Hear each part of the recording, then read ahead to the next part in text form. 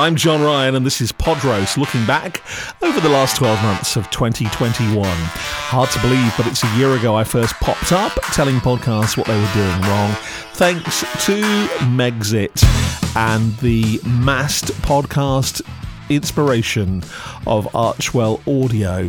Here's what I said back in January about their first podcast that we thought would be the first of many. More like a nontage than a montage. Rather than insight lovingly cut in a way to keep you listening, this is a join-the-dots collection of lowlights, and surely someone at Gimlet knows the law that podcast rundowns are for rundown podcasts.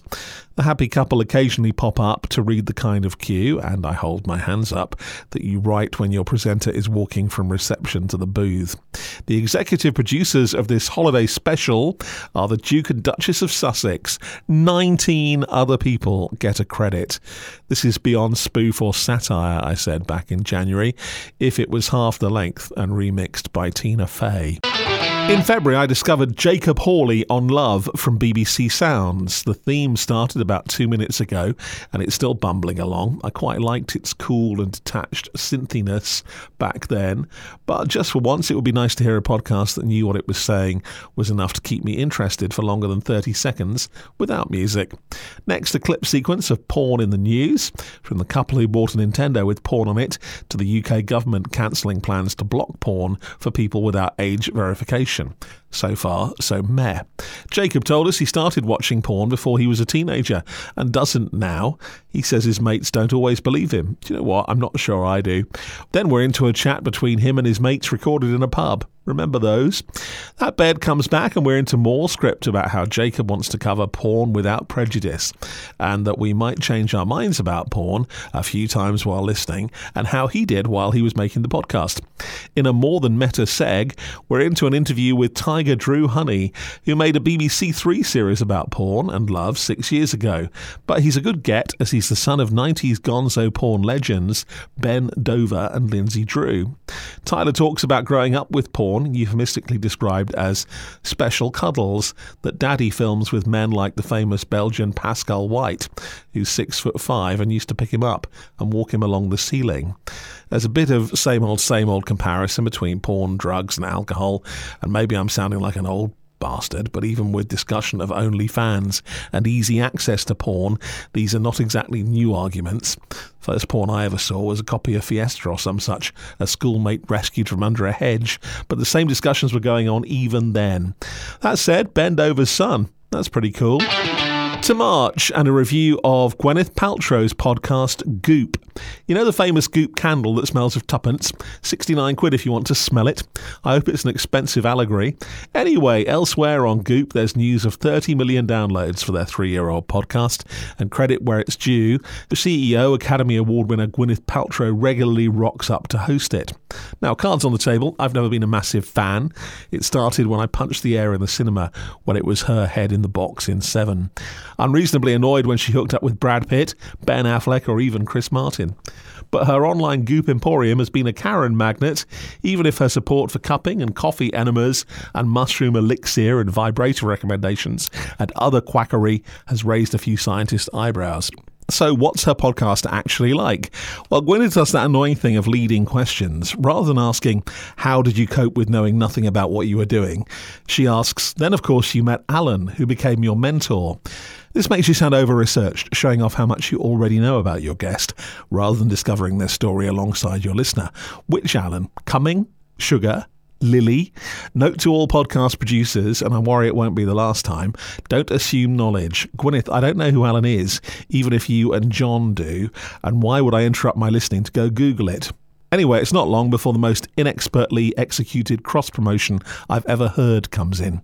A bland acoustic track starts. Gwyneth, obviously recorded in another session, says, "We'll get right back into the chat." More music, and a few seconds later, "Hi everybody, it's me, Gwyneth Paltrow, from my kitchen, and I'm here to share something very exciting. We're going to be bringing back In Goop Health and Home. It's our second one. We're so excited to present a really fascinating, educating day for you. There's going to be Q&As, and they'll be live. There's going to be great masterclasses. There's going to be workouts and, of course, the Slack channel so we can all communicate with each other and so much more. The theme for this one is Hit Reset, and I think a lot of us are feeling we need a little bit of a reset and a shake-up right now. The summit will go live March 6th, blah, blah, blah, blah. There's another shocking music edit. Van Gogh could have cut it better with a rusty razor blade wearing oven gloves. Okay, let's get back to the conversation, says GP from the recording session. Cut straight into her next question to her guest. So I've looked at the schedule for the At Home Summit. It includes a session called Ask Gwyneth Anything. Here's what I'll be asking Karen. 30 million downloads, and whoever advises you on audio just let you do that. To April, and another of those think about it for a minute to realise how rubbish it is podcast phrases. Listener discretion is advised. What are you actually saying to me when you read these words, especially when the very title of your podcast is Letters from a Killer? It's new from Podimo, and it does exactly what it says on the tin. It starts with a mournful piano, this time with a cracking script and a soft male American voiceover. Picture a 5 or 6 year old boy, I won't do the accent, who many said was undersized for his age, getting kicked in the stomach by a 5'8" tall, 300-pound grown woman. These are the written words of Jason Campbell, the episode 4 murderer in Letters from a Killer. Brits Ned Parker and Zoe Hines provide the context around these words. In that way, producers who put themselves on the air often demonstrate why we have such things as presenters. It's a bit readery. The music builds. There's a 911 call effect. This is Letters from a Killer, so there's a fourth voice. An annoying level change. Really? Episode 4, Becoming a Killer, Prison Door Slam Effect. And finally, we're off. The sound design is predictably OTT. A boiling coffee machine bubbles into life, and I'm expecting some grim tale of cell retribution. Instead, we're outside a crumbling hotel somewhere in Ohio in May 2019 with Ned, who's a documentary maker.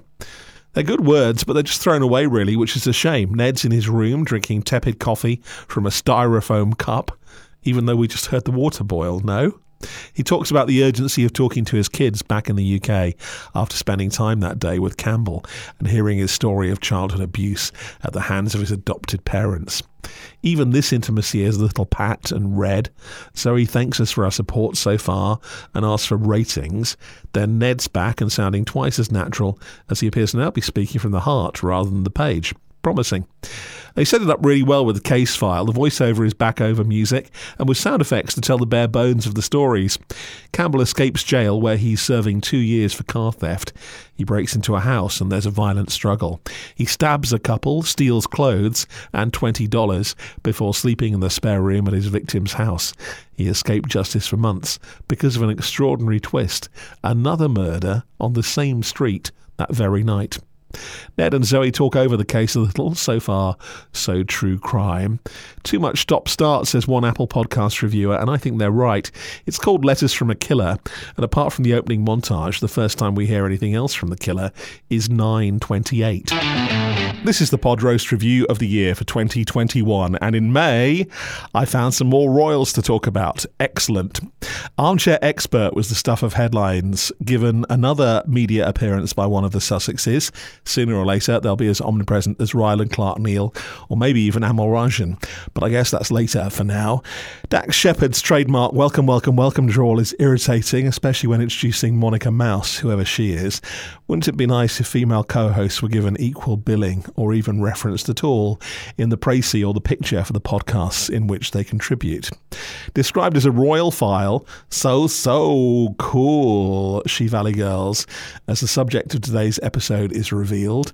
A radical dude, as Shepard describes him. Before we hit the meat, that's how I prefer to describe him, there's a clunky message about how from July there's only one place you'll be able to hear Armchair Expert. Can you guess where it is? Yep, Spotify. 136 days since the good prince and his missus have uploaded any audio to their own vain-trumpeted podcast project, the rad dude is appearing on mid-table series like this one and dragging them into the Swedish walled garden. I guess it's one way for them to claw back some of their inexplicably generous investment. There's a well-executed, if long, sponsor tag for Brook Linen, decadent, soft and absorbent towels, apparently, with a warranty, a tired, cheesy sung jingle. He's an armchair expert, aimlessly repeated, Then we're straight into the Ginger Whinger. He's asking Dax about Joe Rogan's COVID comments, which seems strangely reversed for a first soundbite. Harry jumps in with the party line, punctuated with a few likes, which is clearly his thinking word, in so much as he thinks. Our host throws in some random non-sequiturs, like the decision about whether to have condomless sex, and a couple of F-bombs before we even properly begin. And you can tell this is certainly not another Oprah moment. Somehow we're then into a discussion about the meat industry, and you can see why your pod counter is alarmingly sitting at 95 minutes of this. Clearly Dax has a guest boner at having booked an erstwhile royal and isn't going to curb his naturally expansive style for anyone. To June and to Chesterfield, where I don't think I've ever stopped, but I have done a double take at its famous twisted spire from the train, but never ventured further in. So I was taken by the sentence, Chesterfield's answer to the BBC's One Show went live on Friday. Former Peak FM journeyman Josh Marsh has jumped shop to be the marketing coordinator for Chesterfield, so he's not so much poacher turned gamekeeper as hack turned cheerleader. It starts with an insanely upbeat Calypso-inspired theme tune, which fades out completely before Joshua, using his Sunday name, explains this new podcast is all about Chesterfield, the town centre, local news and events, and just chatting to people and to spread a bit of positivity. What you'd expect maybe from a presenter no longer employed by the Fourth Estate, but by Chesterfield. He starts off with a little roundup of Chesterfield news. An escape room has opened. The mayor went along. There's no word on if she's got out yet. There are 2 new coffee shops. And an online business directory has opened. In case those 7 words are enough to send you to sleep, there's a snatch of library music before Josh introduces us to Paul and Matt. They're from 2 brilliant local businesses talking about a fantastic project. It's a directory of 130 businesses in the town. It's kind of all you need to know about it.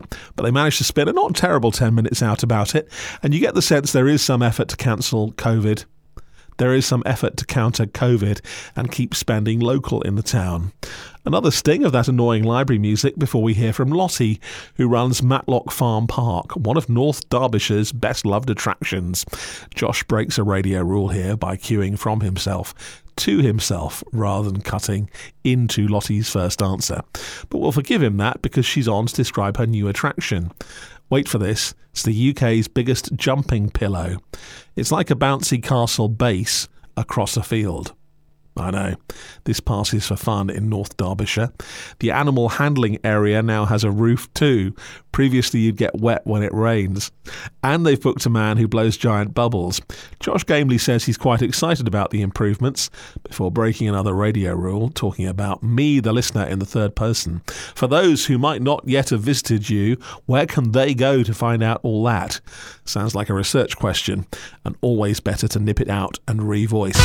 So that was the first 6 months of 2021. Back next week with the second part of our review of the year for the best and worst podcasts. I'm John Ryan. We'll talk again then.